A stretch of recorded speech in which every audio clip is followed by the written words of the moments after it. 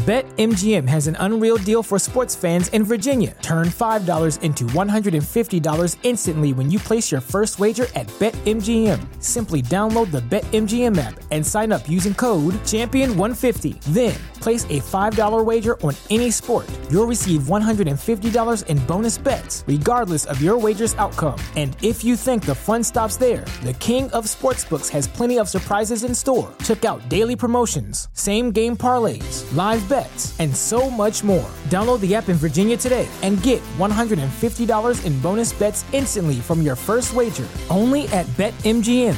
BetMGM and GameSense remind you to play responsibly. See BetMGM.com for terms. 21 plus only. Virginia only. New customer offer. Subject to eligibility requirements. Rewards are non-withdrawable bonus bets that expire in 7 days. Please gamble responsibly. Gambling problem? Call 1-800-GAMBLER. Promotional offer not available in Washington, D.C. The legends are true. Overwhelming power! The sauce of destiny. Yes! The most legendary sauce has arrived as McDonald's transforms into the anime world of WickDonald's. The greatest flavors unite in all new savory chili McDonald's sauce to make your 10-piece Wick Nuggets, fries, and Sprite ultra-powerful. Unlock manga comics with every meal and sit down for a new anime short every week only at WickDonald's. Ba-da-ba-ba-ba, go! At participating McDonald's for a limited time while supplies last.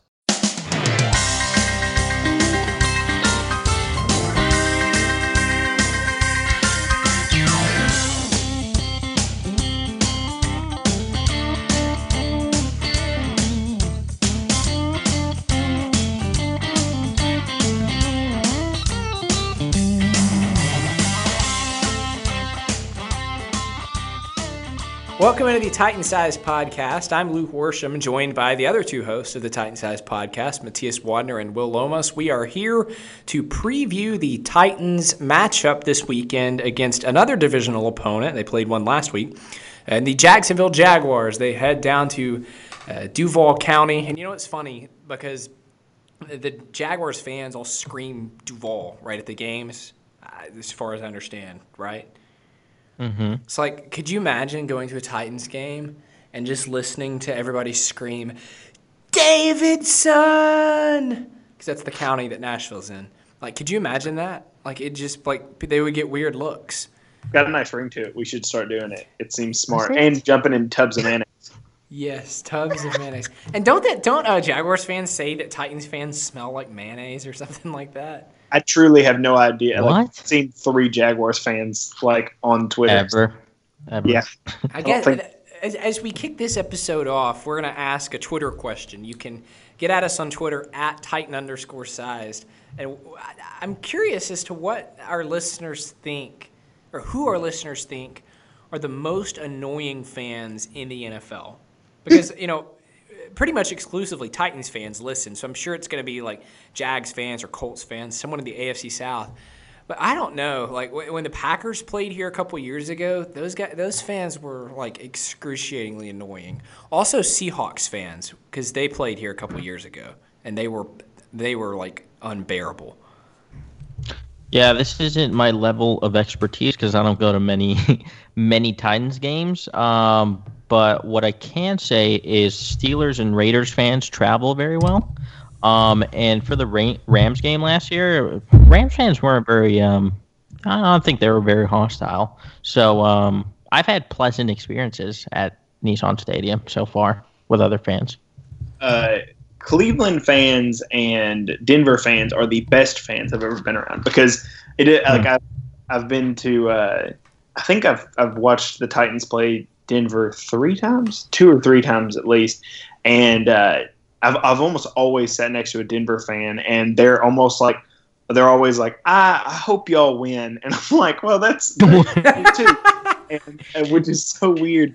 And Cleveland fans just want to go and watch their team not get destroyed. Like at this point, they don't care if they lose. They like.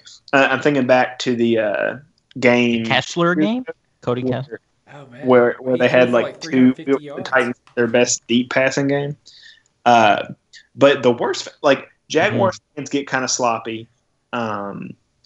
Texans fans are generally pretty cool. Like when I left the game this weekend, they were super mad about Bill O'Brien, so I got to talk to him about that, which was fun. The only other fans I can think of that have really made me mad were the Lions fans because they came and lost in overtime, even though they came back. In that and crazy 2012 game? Yeah, and then the whole way back, they were acting like they beat us, even though they just lost. And it was the weirdest, and I felt kind of defeated because we went from a dominating game to barely scraping by with a win. But they were like, "Oh, we almost had you. We would have beaten you if this." And they were the most confident losers I'd ever seen. So were they the were Seahawks fans. Yeah, I remember they were leaving the stadium and they were like, "We won the Super Bowl 2 years ago." I'm like, "Shut up." Yeah, that's so. Remember the Seahawks Jaguars game? I think it was last year. Oh, when the dudes were throwing all that stuff at, ensued. Was it Michael Bennett they were throwing stuff at, or someone else? I think so. I don't know. But No, it was that Sheldon was Richardson. A really That's who bad it game. was. Oh yeah, you're right. Yeah, that was kind of an S show towards the end. That was really bad. So there are definitely some terrible fans out there. Actually, it's kind of funny that you mentioned the Texans fans talking about Bill O'Brien on the way out. Because on Twitter they were all just having a meltdown. They hate their organization right now. It's actually kind of funny. Yeah, they definitely do. Even they love J.J. Watt, and that's it. That's the only person. It's their Andre Johnson, where everything is everybody else's fault, and they're holding back a generational talent. And to be fair, 3 years ago they were right when J.J. Watt was good, but now it just kind of makes me sad. Remember the year that the Texans won the AFC South with granted, this was an AFC South with a healthy Andrew Luck. And they won the AFC South with Brian Hoyer and Ryan Mallett as their quarterbacks. Yeah, those were dreadful times. That was literally all J.J. Watt. And he didn't win NFL MVP. I'm still mad about that. I'm not at all. Who won it? Was it Peyton or Aaron Rodgers? I can't remember. Probably a quarterback that had more impact on a game than a defensive end. It was Aaron Rodgers. That's who it was. Okay. Well, let's just hop right on in and talk about this matchup. We like to start with the injury report. Now, we're recording this on Thursday, so if something drastically changes after Friday's practice for either team, we won't know about it. So don't be like, "Oh, y'all, we don't know what you're talking about," because we literally can't predict the future. So we're going off of what we have right now. Let's start with Jacksonville. Their key injuries are to really three guys. Leonard Fournette missed practice, was limited on Wednesday as well as on Thursday. He's probably going to practice again on Friday. I would think he plays, and we'll get in more to talking about Will's theories with Leonard Fournette, which aren't that bad. But just stick to his health right now. Do you think he plays? It seems like the signs are pointing to him playing. I know hamstring injuries, but he's been practicing, right? I think he's been practicing. Yeah. So he should be able to play. And I think for a division game, they're probably going to push him, and he's probably going to push himself to play. I mean, I'll let Will do the statistics on without Fournette. But me, from a personal standpoint, I kind of want Fournette to play for several reasons. Yeah, I mean, I think he plays for sure. The report is that it was a small hamstring strain, not like a tear or anything like that, and they were just sitting him out because it's a long season and they're planning to ride him for 1 million carries or whatever. So I think he's probably fine. I would agree. And the Jaguars' other two big injuries are to center Brandon Linder and tight end Austin Seferian-Jenkins. Linder, I feel like he got injured in camp and is it's a situation where he's going to be out for a couple of weeks, right? I have no idea. But if Brandon Linder doesn't play, that's a huge loss for the Jaguars O-line, especially after losing their left tackle, Cam Robinson, for the year. He's on IR now. So if they lose Linder for this game and they're going into a game against the Titans where the Titans are coming off a really good performance pass rush-wise and pressure-wise, if they go into this game with a backup center and backup left tackle, I think that swings things in favor of the Titans a good amount. I'm not saying the Titans are going to win, but it's definitely a huge advantage for the Titans front seven. See if you can find out more about his injury, if you would. While he does that, Austin Seferian-Jenkins returned to practice on Thursday. That's obviously a big guy to have back for the Jaguars because while he's no Delanie Walker or Rob Gronkowski, he's very athletic, and you'd much rather be covering him than whoever else the Jaguars have. Or you would much rather, as the Jaguars have. Yeah, you get what I'm saying. Yeah. He's a big guy. I mean, I think we all kind of know Austin Seferian-Jenkins as the bust who was hyped up forever in Tampa Bay and never came to fruition. But, I mean, he's a solid player. Very athletic, too. Yeah, he's not O.J. Howard, what they thought they were getting in the second round when they got him, and it's kind of what everybody hyped him up. I remember the big thing was that Washington used to use him as a defensive end on, like, 4th and 50s or whatever at the end of games because he was so athletic. But it was really just because they didn't have anybody who could rush the passer at that time. So this was before, like, Kikaha and all those guys really, like, started coming to prominence. So that was more just like they didn't have anybody big and talented and athletic. But you know, he's fine. Hackett, I think, is the offensive coordinator for Jacksonville's name. He does a really good job getting him against smaller guys, which is easy to do. You just get him against a corner. But, I mean, he's done well with him and kind of rebuilt his career into an average tight end. But, yeah. I mean, is he better than, you know, Gesicki or whatever, or like some of the guys that the Dolphins had? Probably not a lot better, but he's probably the Jaguars' second best offensive weapon behind Keelan Cole. Yeah, I might agree with that. We'll talk some more about their weapons in just a minute. Matthias, did you find anything about Linder? Yeah, so Linder's been injury for a little bit of time, and Maroney said that they're going to give him Wednesdays off, so kind of just like rest days throughout the whole year. He returned to practice today, I believe, so he should be fine. And let me just say one thing about Austin Seferian-Jenkins. Last year when he played for the Jets, he had one of the lowest average depth of targets in the entire league. Actually, I think it was like historic how where they gave him the ball. It was like right at the line of scrimmage, and he couldn't break any tackle, get any yardage. And that does seem to be continuing as a trend this season. In his first game, he only got 8.3 yards per catch, and against the Patriots, 7.7 yards per catch. So he's not exactly someone you need to pay too much attention to, in my personal opinion. So let's hop into talking about the Jaguars roster as a whole. We're going to go kind of position group by position group, and we're going to start with the man under center, which is still Blake Bortles. Really good game last week against the New England Patriots. He did turn the ball over, but arguably it wasn't his fault. I still just don't trust him very much. He's always had a good arm. He's always had the ability to deliver accurate throws, but he has those freak-out moments like we saw when they played the Titans the last time where, you know, he rolled to his left out of the pocket and threw that awful pass off his back foot that Kevin Byard intercepted. What's to make of Bortles? Is he any better than he was last year? Is he the same guy? Is he a little better? You know, what's to make of him? He is such an enigma because there are games he looks like a legitimate NFL quarterback.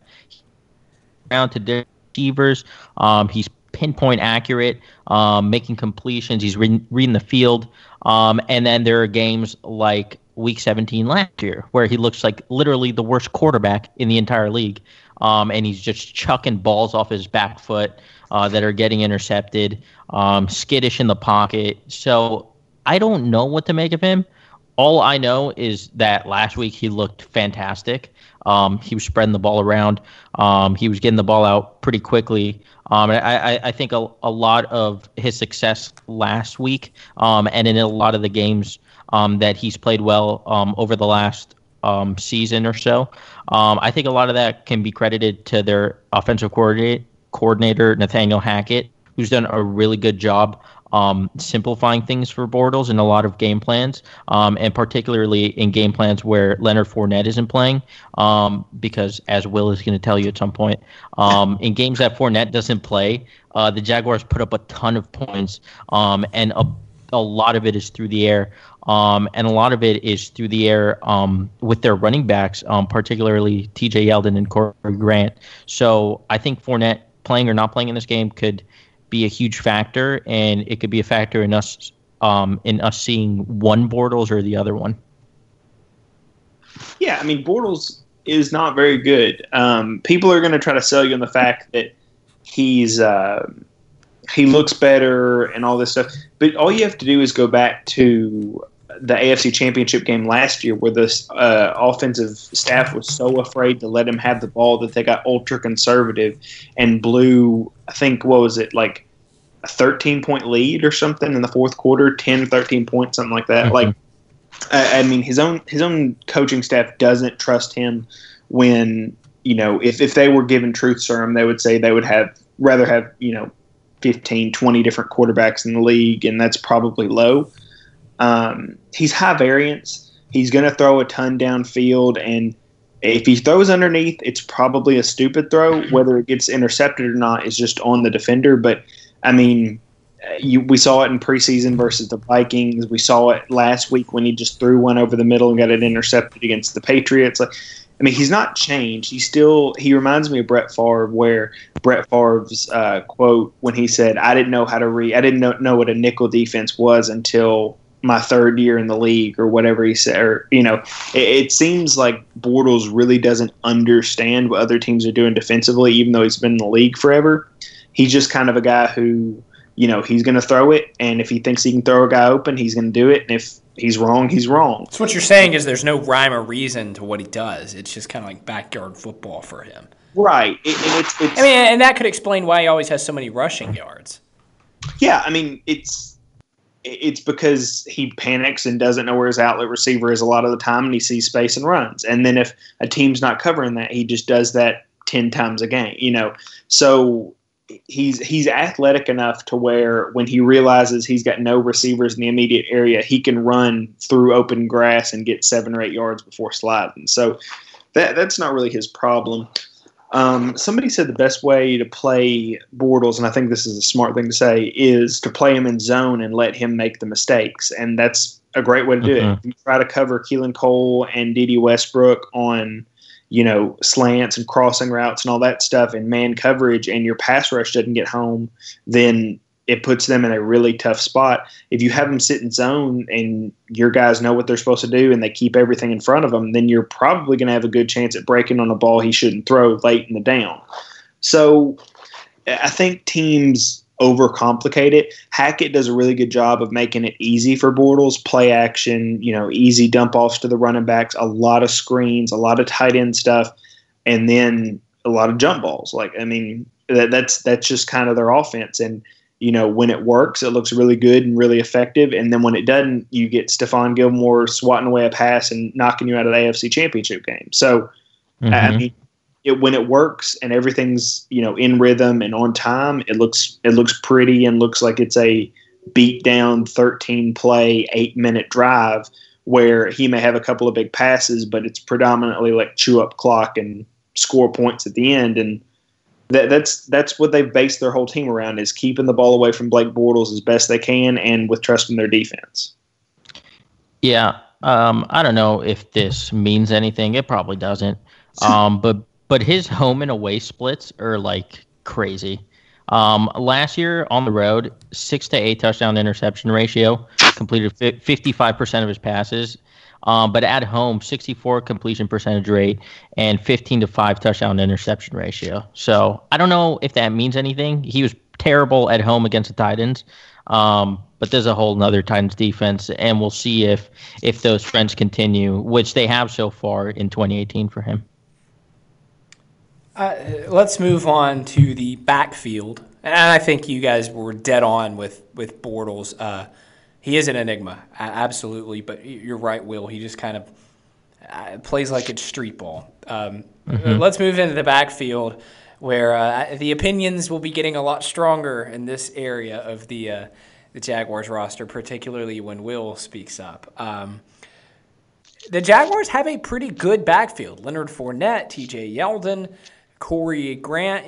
They've drafted well. Maybe Leonard Fournette wasn't worth the pick they picked him with, but this is a position they clearly focused on, and it's to the point where there are guys that can do different things. I don't know. I like the backfield that the Jaguars have. Yeah, they have a pretty good dynamic. I mean, Fournette's clearly the power back. Yeldon's a better pass catcher and is pretty good in pass protection. But he could also give you something on the ground. He doesn't quite play like he did at Alabama, where he could be a little bit more of a power back, although he was just very athletic, very fast. But he isn't that in the NFL. He's really more of a scat back, even though he's a bigger guy. And then Corey Grant, who is the Jaguars' best running back. I'm just kidding. Joking, but he actually is very good when he does play. And he's just a fantastic receiver out of the backfield. And he's someone you definitely have to when he is in the game.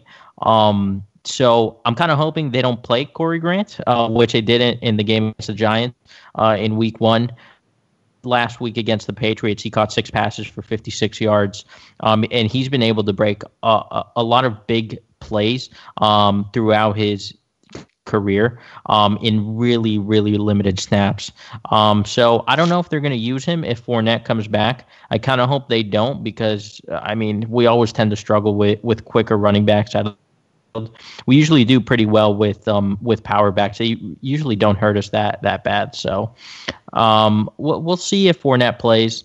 And if he does, I'll be happy. Yeah, okay. So I don't really think this is as much of a hot take. I think if you've been keeping an eye on Leonard Fournette and what he's actually done and not just a highlight reel, like you kind of know he's not a really good running back. He's just not. He had 3.8 yards per carry last year, which is not very good. He had as many games over 100 yards as he did with less than 60. He's just not a very good running back. So the big stat that Evan Silva kind of brought up was the Jaguars are 4-0 when Fournette doesn't play. But the important thing is they've scored 31 points, 45 points, 23, and 27. So they average 31.5 points per game when Fournette plays. So it's not like they're limping around and just, barely beating teams. Their offense is significantly better because they don't have a mentality of we're going to run the ball 25 times with Fournette because that's the way we want to run our offense. And I understand. They are scared to give Blake Bortles the ball. They do not want that to happen. That's worst case scenario. That's how you turn a good defense into ineffective, is if you give the ball away a lot and the other team just scores on a short field. So I get it. I wouldn't want Blake Bortles to have the ball either. But there are other better options out there than Leonard Fournette. If the Jaguars would have gotten Deion Lewis and had just played him outright, I think they would probably go to the Super Bowl. I'm apparently one of the few who is not insanely in love with this 2-0 start where they barely beat the Giants and all that kind of stuff. So they beat the Patriots. Yeah, but they almost lost to the Giants. Just one win does not outweigh a really bad performance. If it's against the Patriots, it does. The Patriots always lose early in the season. They got smoked by the Chiefs in the opening game last year, and they went to the Super Bowl. The Chiefs were one of the best teams in the NFL last year. They weren't last year. Yes, they were. We beat them. I don't have time to debate. This is not the time for this. But this is not the time. The Chiefs. I'm not going to. Anyway, so an early schedule is more about surviving than it is about thriving. That's why you hear everybody talk about, So you're down on them because they're 2-0 because they haven't been surviving? No, I'm down on them because everybody on earth thinks they're a top 5 team because they've had a decent win against the Giants and they beat the Patriots. Congratulations! Have you seen their defense? It's the same defense they had last year when the Titans. And they almost won the AFC Championship. Almost. I don't know. I don't. I don't know. You'll never convince me that the team with Blake Bortles at quarterback and Leonard Fournette at running back is a top 5 team in the NFL. They're too inefficient and bad as players for me to trust them. Like, I mean, I just don't know. I don't get it. Like, I would rather have Case Keenum and who was the running back for the Vikings last year? Dalvin Cook. Latavius Murray. Yeah, I'd rather have those two than Blake Bortles and Leonard Fournette. Just because I think they're better players. Like, that's the thing is I get that they've got a really good defense, and that's special, and I am so happy for them. But we saw in the Super Bowl that it takes 45 points to win a Super Bowl sometimes. I don't think the Jaguars are going to be a team that consistently scores above 30 when they have Leonard Fournette. I think they're going to be a team that scores 24 and really hopes that you panic in limited possessions and you lose, but they're okay with playing conservative. Like, they didn't – would they have 10 wins last year? It's not like they were consistently better than the Titans. They lost to Blaine Gabbert in Arizona. Arizona, who is the worst team in football now except for the Bills. Yeah, I mean, I don't know. It's so Blaine Gabbert and Marcus Mariota combined for 3 wins against the Jaguars last year. So, I mean, I guess take that for what you will. Yeah. I'm not quite as biased maybe as Will might be. I think the Jaguars are absolutely a top 5 team. Their defense is elite. They just have playmakers at every level of the ball. I do think the Cam Robinson injury does hurt them a little bit on offense, but he really wasn't all that great to begin with. I mean, if it really does all just come down to Bortles, I really don't know if they can win a Super Bowl with him. But they have enough weapons around him that it's possible that they could. I mean, I really like their receiving core. I like their running back group. Their tight ends aren't terrible. And their offensive line, when it's clicking, it does look like a decent top 15 unit. So I do think they're a top 5 team right now in the NFL. Let's talk about their weapons. I just don't know what they're doing with that. Their defense is so good, but goodness gracious, they picked Andrew Norwell over Allen Robinson. I mean, I just don't know. I mean, I'm assuming they just had a lot of faith in their young receivers, which I'm okay with because I really like Keelan Cole. I think he's got a lot of potential going into the future. You saw at the end of last year, he had like a 3-game stretch where he racked up, I don't even know, it was like 350 plus yards or something like that. And he was just ripping off big plays. And he did it last week, against the Patriots. So we'll see if he can keep it up. He's not really a number 1 receiver. He doesn't really have the profile, but he's very explosive. And as you saw with his catch last week, he's got very good hands. Dede Westbrook is more of a big play threat. I'm not sure how to feel about him. He doesn't really stand out in a lot of games, but when he's just kind of a body. Yeah, it's weird, but like then he can do things I like what apparently he's a head case or has off the field issues or something crazy. Like he did something crazy in college. Like, would he set fire to his girlfriend's lawn or something? I don't know. I think there are rumors that I think it was the Titans had him in for a pre-draft visit and kicked him out, and it's the only person John Robinson's ever kicked out of a player interview. So. Well, I've never heard that. Where did you hear that? I mean, y'all can just look it up. Maybe I'm mixing up facts. Don't quote me on this. That's just what I've heard. Don't. Anyway. Yeah. No, these are bad. These accusations are very bad. Yeah, these are. This is all. Do you have some pulled up, Matthias?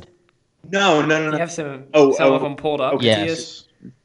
Read some. Okay, so before he was recruited by Oklahoma. Because my scale of badness is like a scale of Marcus Mariota to Joe Mixon, Chad Kelly. So this is going to be more toward Chad Kelly, Joe Mixon, I'm assuming. Yeah. Okay, so before he was recruited to Oklahoma, he was arrested twice on family violence complaints. Then in 2012, he was accused of throwing the mother of 2 children to the ground and biting the same woman's arm and punching her with a closed fist in 2013, although he was never convicted. My gosh. He is not a great person. Yeah. So I know this is kind of off topic because we were just kind of talking about the player. Like, I do not condone any of that if it's true, obviously. Good Lord. There's more, by the way. Yeah, I think to say. Chad Kelly went into I think it was a sports bar in Machine Gun Kelly. Yeah, he went in with an AK-47 in his hand. He said he was going to spray the place. He did because somebody tried to get into a fight with him, and he went to his car. He also, on a less serious note, and just again because we're kind of flowing everywhere today, he went to his brother's football game and jumped on the field and almost got into a fight with 14-year-olds. Oh yeah, that was in his draft profile. That I read. So there's that, but. He's going to make a Pro Bowl at some point, by the way. That's my hope. His draft profile reads like a crime thriller novel. Dude. Sorry. So I kind of jumped in on your thought on D.D. Westbrook. Did you have anything else you were trying to talk about? No, just those are really the two you have to worry. He's really just used it in the red zone. Because he's really good at high pointing the ball. What about? What'd you say? Dante Moncrief. He's bad. Moncrief. I don't know. I thought he was going to be really good. Didn't he play with Chad Kelly at Ole Miss? He might have, yeah. He's in fifth season. Dude, we are all over the place. I didn't know talking about players in terms of what they did with Chad Kelly. Moncrief never reached this, but he's really just a high pointing jump ball kind of guy in certain situations. So the guys we really have to worry about are Keelan Cole and D.D. Westbrook, obviously, especially because they're both really quick and explosive, and that seemed to give the Titans problems through the first 2 weeks of the season. Quick question before we move on. Who was the last Ole Miss player who did reach their potential? Kim DJ's doing pretty good. I think we talked about that before the podcast, how he's tied in the league with 6 tackles for losses and tackles at the line of scrimmage with Jarrell Casey. So good for Kim DJ. Maybe Greg Hardy wasn't the worst person in the world. He might have. This is the domestic violence podcast. Let's switch topics. Why don't we? I think we've covered the weapons enough. We're going to move on to the defense. Evan Ingram's great. Oh yeah, I forgot about him. He was like my favorite player in the draft 2 years ago. So let's talk about the defense, and let's start with the linebackers. There's a 4-3 defense. I love 4-3 defenses because it doesn't get run enough these days. And the Jaguars have the best 4-3 linebackers. Okay. I'm kidding. But ever. Definitely in the NFL right now, they have the best. I mean, Paul Posluszny retired, so I'm not really sure who they play at Mike. Well, I guess they play Jack at Mike, but I don't know who they play at strong side because Telvin Smith's the weak side guy. Some dude named Leon Jacobs. One of the 3 best linebackers of all time. So aside from Leon Jacobs, who that was the first time I'd ever heard his name, Telvin Smith and Miles Jack. Will, I know you're going to let Miles Jack have it, but you could do a lot worse than those guys, especially Smith. Like, you can't deny that Smith is like an elite player. Yeah. Matthias, if you want to go first, you can go first. I'll let you get the hot takes. I'll just say I really like Telvin Smith. He's just kind of a do-it-all linebacker. He's just really fast, really quick to diagnose plays. He made a great read on a Mariota interception in that game in Jacksonville last year. So he's definitely someone that you don't want to attack, but there's not a lot of weaknesses that you can attack. I also Smith because when Mariota fractured his fibula, he went up to him when he was on the card, and that was really cool. Good sportsmanship from him. So I like him. Miles Jack, I think he's fine. I don't think he's the next big thing that everyone's making him out to be. He's never going to be a Luke Kuechly type of linebacker, but he could be maybe in the second tier. One of those players who, if he's within a defense where he's surrounded with a lot of talent, he can really shine because he's just so athletic and he can play freely, which we've kind of seen that a little bit in Jacksonville. Okay, Will, before you talk, I want you to answer this question, and then you can say whatever you want. I want you to rank these three linebackers: Miles Jack, Will Compton, Avery Williamson. Okay, Go. that's okay. Miles Jack, Will. Okay. Well, you cut out. What did you Compton say? over William? Miles Jack, Compton, Williamson. I don't think Williamson is good. Like, I mean, Dude, I still have hope that bad. Compton Sorry. do something at some point. But yeah, Compton through 2 games is not great. But Williamson in the Kansas City game is one of the worst games I've ever seen. I mean, he was a total mark. Like, they threw it at him anytime he was in coverage, and they ran it at Him trying to cover Travis Kelce was the funniest thing I've ever seen. It's like me trying to cover Travis Kelce. And then Like, oh, he's very large, and then I just turn around and the ball's in his hand. He's in the yeah, end zone. Kareem Hunt drove him like 3 yards into the end zone. Like, you can't do both. Like, you can't have it both ways. So Oh, hold on. PFF is finally caught up to the Avery Williamson hype. He is ranked his grade is 47.2. yeah, okay, that's good. I can say he finally is, and I don't I feel bad for piling up on Avery Williamson now that he's not on the Titans and costing us games. Like, everybody knows that. And he was a nice guy. I Yeah, just liked him. and I'm sure he wanted to do well for the Titans because he's a local kid, and I don't know. I mean, I'm sure it kind of hurts his feelings that he didn't get re-signed with the Titans and that they didn't really offer him anything. And, I mean, he was a heck of a draft pick for a 5th-round draft pick. They got a 4th. yeah, I don't really know. It must have been a defensive scheme thing why he just kind of fell off and just never was the same again. But okay, so can I talk about the defensive line too, or you want me to just talk about the linebackers? You can talk about that, yeah. Yannick Ngakoue is one of my favorite non-Titans players. Same. I love him. I loved him coming out of Maryland. I thought he should have been a 2nd-round pick. I loved to watch him in college. I love watching him now. He's great. He said he should be up there with Von Miller.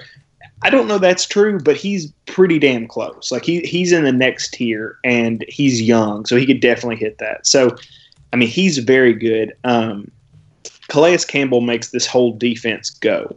The defense was not the all-star destroyer of worlds that it was until Calais Campbell came. I mean, I think he was like top 5 in sacks last year, as with like 13.5 or something. Crazy. Yeah, he had a career year. He at 31 he found the fountain of youth or whatever and did great. So those are two of that's probably my favorite pair of non-Titans pass rushers other than Bosa and Ingram in Los Angeles. So let's get that out of the way now. Like, I have some Jaguars biases where I don't think they're as good as everybody else says. That's not one of them. I'm very impressed. Malik Jackson is probably the weak link on their defensive line, and I'm a Tennessee. I went to Tennessee, so that.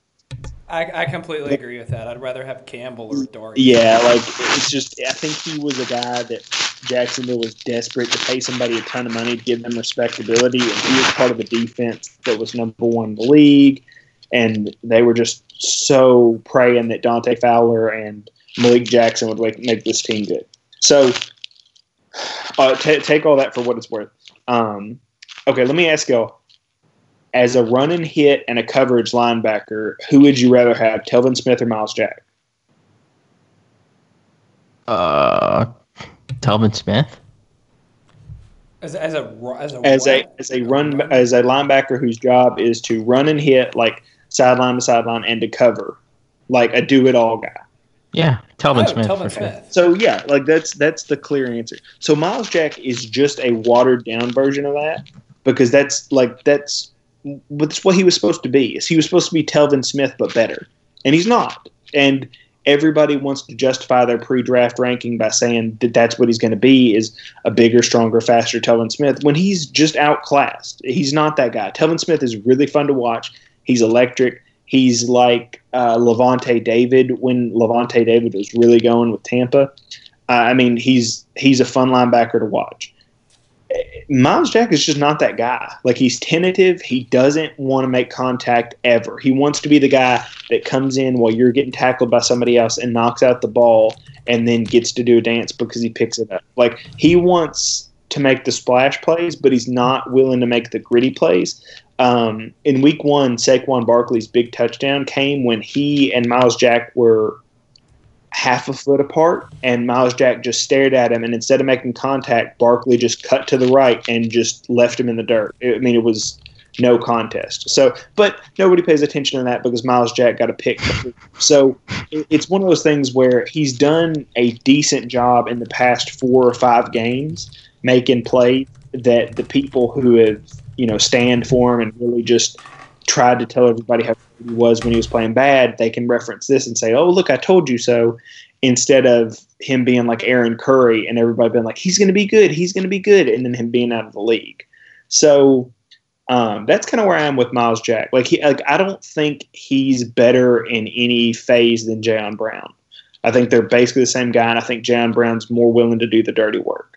So, take that for what you will, but if he was behind another defensive line that didn't have a Hall of Famer and one of the best young pass rushers in the nation, or I don't think he would be nearly as good because he would have to have actual responsibilities. Interesting. Let's talk about the corners because, good Lord, Boye and Ramsey. Yeah, it's not easy. Not easy to complete on that. Although Taywan did burn A.J. Boye last year, if you guys remember. That was cool. And then he never the ball for the rest of the year. I mean, let's just go ahead and hop into we'll kind of close with matchups. But right now I'm going to talk about game plan. What do you do in the passing game?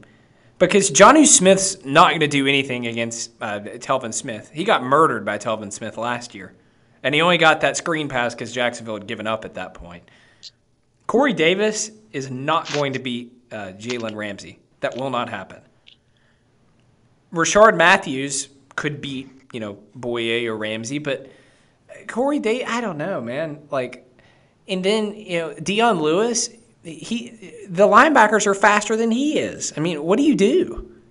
These are questions. I mean, obviously you run Derrick Henry, but when you do throw, what do you do? It's I don't know. I don't even know how to answer this question, because I don't know. Honestly, we really need. Well, I mean, we've seen that the Jags' weakness is physicality, right? Yeah. So how do you beat them with physicality through the air? Because it's easy to beat them on the ground. You just give it to Derrick Henry 25 times. And I think that's definitely what you should do in this game. And I never. That didn't work. Week 17 last year, he averaged 1.8 yards a carry. Yeah, but they won. Yeah, Matthias. Because Bortles, the worst game in history, and it was Brees. It's so bad. So I mean, if I don't know how to answer this question honestly, Jonnu Smith needs to do something because Delanie Walker has been kind of our go-to in games against the Jaguars, because those are the best matchups we get because their cornerbacks are just so good. I think we finally kind of have a healthy Corey Davis who's really into the offense, and is kind of in rhythm. So I think he can have a decent game. I think you have to use Taywan Taylor a lot in this game on a couple of screens and send him on a couple of go routes because I mean he beat Boye on a go route. He burned him last year in the first game. So maybe he can do it again. I have no idea. You can't trust Rashard Matthews right now. He has done nothing. He's just still getting acclimated to the offense, still getting acclimated after the knee injury. So he's not really someone we can count on right now. So other players are just going to have to step up. And I mean, I think Dion Lewis can be used efficiently in this game. The Patriots used James White a lot against the Jaguars last week, and James White had a pretty good game. Sony Michel and Rex Burkhead were kind of afterthoughts. So I think Dion Lewis and Corey Davis are probably the main guys that are going to see a lot of the touches, and they're really going to be the only possible ways that we're going to be able to move the ball efficiently through the air. Okay, so if you don't like X's and O's talk, just skip until you stop hearing my voice. Okay, so this is what they should do. They should go into 3 wide receiver sets a lot. They should put Corey Davis in the slot because Jalen Ramsey really doesn't go to the slot. He will on occasion, but for the Titans, I don't know that he would. He usually does it when it's like he's got to cover, Andre Johnson, Calvin Johnson, Odell Beckham, all really high quality opponents. I don't think the Jaguars would deem Corey Davis good enough for that yet. So Corey Davis needs to go in the slot and play against DJ Hayden or whoever they put on him. And then he needs to win that matchup. Like, people forget he's 6'3" and really athletic. Like, go ahead and put your nickel corner on him, and he'll beat you until he stops. And he might not beat you for an 80-yard pass, but he may beat you on a 10-yard screen. He may beat you on a 12-yard slant. It may be like a post. I mean, there's a bunch of things he can do, and in the slot, you can't even get your hands on him. So you already started a disadvantage. So that's rule number 1. Rule number 2 is Taywan has to be outside a lot. Like, Taywan has to be on the field for 80% of the snaps. He has to be your wide receiver too, just because he's got to tire out A.J. Bouye, which is what smart teams have done in the past. That's what the Patriots did, is they put the fast receiver that they traded to L.A., forget his name. They put Brandon Cooks. Brandon Cooks, yeah, and they put him outside, and they would have him run go routes and just had him run Bouye to death. And then in the second half, they went at Bouye and kind of whooped his ass a little bit. And that's just what you have to do. Like, A.J. Bouye is good. He's not as talented as Jalen Ramsey, obviously. So you work that dude to death, and then you pick on him and the other corner you force to be on the field.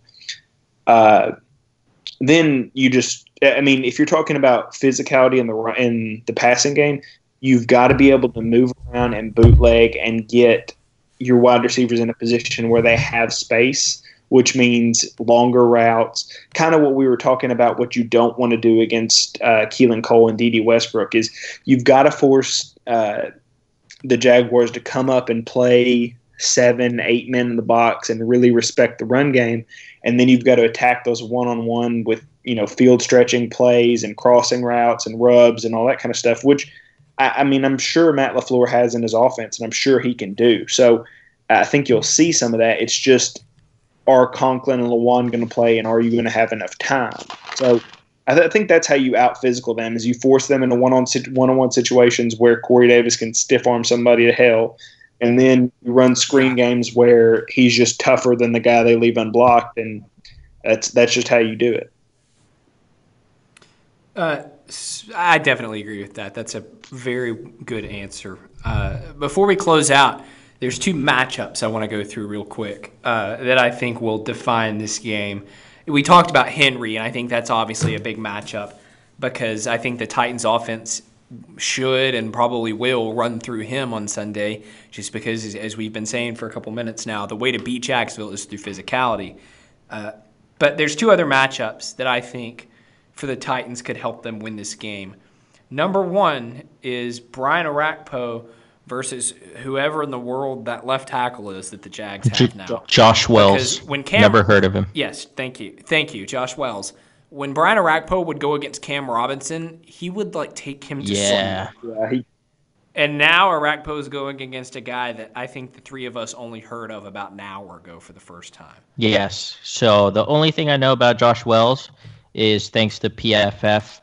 He earned a 49.5 grade in 62 snaps against the Patriots, and that was the lowest graded offensive player. So that's all we need to know, really. Yeah. I mean, that – so without getting too much into detail, Brian Orakpo would kill Cam. He would kill him under the arm, with a rip move. He would kill him by jacking him up. I mean, he had his number every which way. And so if this is the guy they had behind that guy, you've got to assume he's got worse, bigger flaws. So, yeah, rotate Harold Landry and Brian Orakpo and kill that guy. I mean, work him, make him get his kick slide down or let Bortles get sacked. I mean, that's absolutely what you do. Landry would have wrecked Cam Robinson.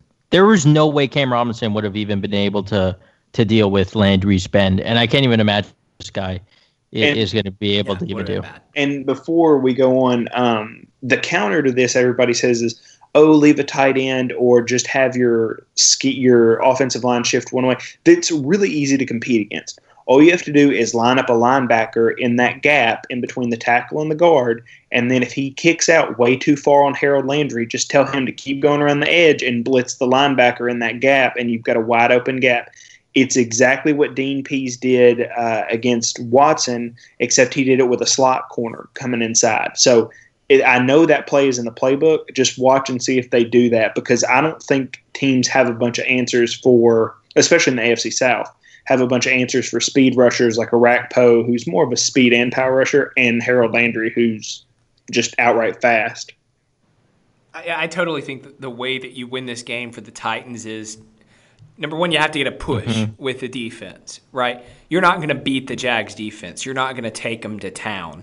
But what you can do is not let them score, because that's when the Jags beat you, is when they pick the ball up and run it in the end zone or get a pick six. So if you keep the ball the whole game and every drive ends in a kick, punt, extra point, kickoff, whatever, but then on defense, that's where you're going to have to win. And that's where I think that matchup with Arakpo comes into play, because you got to make Bortles uncomfortable and you got to make him that bad quarterback that we've seen he can be. But this is, I think, the biggest matchup that could decide the game, and it's Kevin Byard versus Blake Bortles. Not Kevin Byard versus Jags receivers, Kevin Byard versus Blake Bortles. And here's why I say that. There's two reasons. Number one, Kevin Byard is so good at baiting quarterbacks into throws. We saw it with who's the really bad guy? Kaiser. Yeah.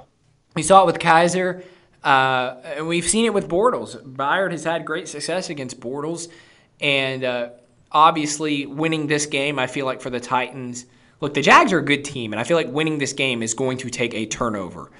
Because much like we said last week, it was going to take a turnover, something on special teams, and that happened. The Titans picked off Deshaun Watson and got a special teams touchdown. This week, because they're probably going to have Mariota back, they're probably going to have Lewan, maybe even Conklin back, I don't think it's going to take as much, but I certainly think you need a takeaway on defense, and that's where Kevin Byard comes into play. But the second reason is, this will be, and you better believe this is on a bulletin board somewhere in Duval County, Florida. This is the first game the Titans and the Jags have played since Byard made the comment about we need to make Tom Brady look like Blake Bortles. Interesting. I hadn't really thought about that matchup as one of the main matchups, but it's really interesting. And I was just going through the numbers a little bit. Byard last year against Bortles had 3 pass deflections, and then he had that 2 interception game in Week 17. So it's definitely something to keep an eye on. And I really do want Byard to get a pick. Not that I'm expecting him to just get a pick every week, but I just want him to. All the others DBs have. Yeah. Butler has one, and Dory has one, and Kenny Vaccaro. Yeah, and over the last few years, we just really weren't getting interceptions. So it's really refreshing to see our DBs picking balls off. Last year with Byard, and this year it's been the other guys. So I bet Byard's definitely itching to get that first of the season. Definitely. And like you said about the turnover battle, it really is important, and we saw how important it was last week. We won the turnover battle, and we ended up winning the game, and a lot of that was due to Gabbert not turning the ball over. Mariota has turned the ball over, I think, twice. I think last year against the Jaguars, he turned it over twice. He had a pick in the first game, and I think he lost a fumble on that really weird. Yeah, it was a weird play. It was like the snap play. Henry ran into him, right? Like. Yeah. It was a miscommunication. It was supposed to be a zone read and something. They said Henry ran the wrong way. Well, they didn't, but the film shows that Henry ran the wrong way. So thankfully, we ended up winning the turnover battle both of the games, and it ended up being that we ended up winning those games. So I agree with your points. Yeah, something that I went back and watched the game for a third time this morning.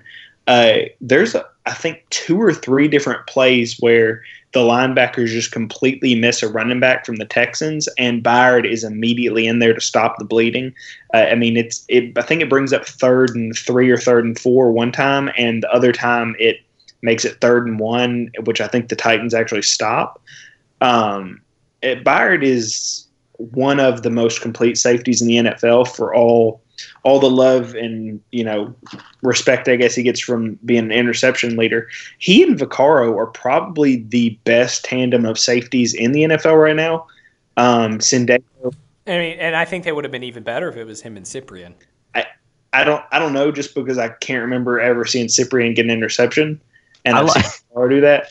I like Vaccaro a lot, man. I really do. And I don't mean any disrespect to Cyprien. Like, I think there's a very clear way you can use those two to really make it like a potent defense. But Vaccaro's been, really good, and he is what we thought he was going to be when he was a free agent, which usually doesn't happen. Like, Rashad Breeland is still a free agent, and everybody swears he's a top 15, 20 corner in the NFL. But there's obviously something wrong with him. So usually when guys last that long, there's an issue, and there was some, protest stuff and some injury stuff that people were concerned about. But all that's nonsense right now. I mean, he's doing really well on the field, but I mean, him and Byard and maybe Sendejo and Harrison from Minnesota are the only safety tandems I can think of right now who are as good. I don't know. I mean, the Titans may have the best safety duo in the league, so watch out for Byard for sure. But Kenny Vaccaro is somebody who quietly he made a really good tackle and the run defense last week against Houston, and just some dude, knocked his legs out from and just killed a guy. And then he picked. So. Go ahead. Sorry. I'm just kind of rambling now about how good they are. I mean, I can always talk about how good Titans players are, especially after wins. So. Well, then I'll hop in and say, when it comes to safety duos, I think maybe one that may come close is Eric Weddle and Tony Jefferson. Okay, so here's the thing. I am a big Eric Weddle fan, like historically, but I watched the Bengals run by him like all day on Thursday. Well, yeah. And Thursday Night Football is weird. But, I mean, if you're not going to be a strong safety and you're going to be a free safety, and if you've got to be old, that sucks. Like, it happens. But if you're on the field and you're getting run by a divisional opponent in a primetime game, and it just looks like you're giving your all and you're just getting blown by, I mean, that's not a great sign. All right, any last thoughts before we wrap up? No, just win the game, please. That'd be nice. Yeah, this is a game I don't feel like the Titans will win if one of the big three names isn't playing. Like, I think you really need. Well, I think two of them are definitely going to play, Mariota and Lewan. I think Conklin. I think those are musts. I think you might be able to get away with Pamphile at right tackle. They may have Kelly at right tackle. He's still sick. He didn't practice. He's supposed to be in the facility. Yeah, but like if he's got the flu, like it's not a crazy thing to say he's lost 10 pounds. I mean, if he, I don't know what he's had. Like maybe he had studied. And I think that is the biggest thing. So like. And he hadn't been there for a full week of game plan. Like, he doesn't know if there's a different line call, all that kind of stuff. So that's tough. I mean, the reports are that Conklin and Lewan have been working with the first-team offensive line in drills, which if you're going against a divisional opponent and you are pretty sure that Conklin's not going to play, you probably around Thursday, definitely by Friday, need to have him out of the starting lineup so you can get everybody gelled together. So hopefully that's a good sign, but I think you really need all three play to give you a chance. Yeah, I think, let me just say, I think a win in Jacksonville would be huge because we play the Eagles in week 4. I know the Eagles just lost to the Buccaneers, but they're getting Carson Wentz back, and that defense is still really good. And it's not a great matchup for us. So I think a win in Jacksonville would be really big and really important. Well, that's going to do it for us. Hope you enjoyed the preview. These are things that we work really hard at. I know we try to have some good real analysis, and to try to actually preview the opponent instead of just sitting around and talking about how the Titans are going to blow everybody out. So we try our best, and we hope you enjoy it. We also hope you enjoy the game. We will talk to everybody next week. For Matthias Wadner and Will Lomas, I'm Luke Worsham. Thanks for listening, everybody. Swimsuit? Check. Sunscreen? Check. Phone charger? Check. Don't forget to pack the 5-Hour Energy. It fits great in a pocket or carry-on, and the alert feeling will help you arrive ready for anything. Now get 20% off when you use code 5HETRAVEL at 5hourenergy.com. Expires April 30th. One-time use only. Not valid with other discounts. Remember, visit 5hourenergy.com and use code 5HETRAVEL to save 20%. Everybody in your crew identifies as either Big Mac Burger, McNuggets, or McCrispy Sandwich. But you're the Filet-O-Fish Sandwich all day. That crispy fish, that savory tartar sauce, that melty cheese, that pillowy bun. Yeah, you get it. Every time. And if you love the Filet-O-Fish, right now you can catch 2 of the classics you love for just $6. Limited time only. Price and participation may vary. Cannot be combined with any other offer. Single item at regular price. Ba-da-ba-ba-ba.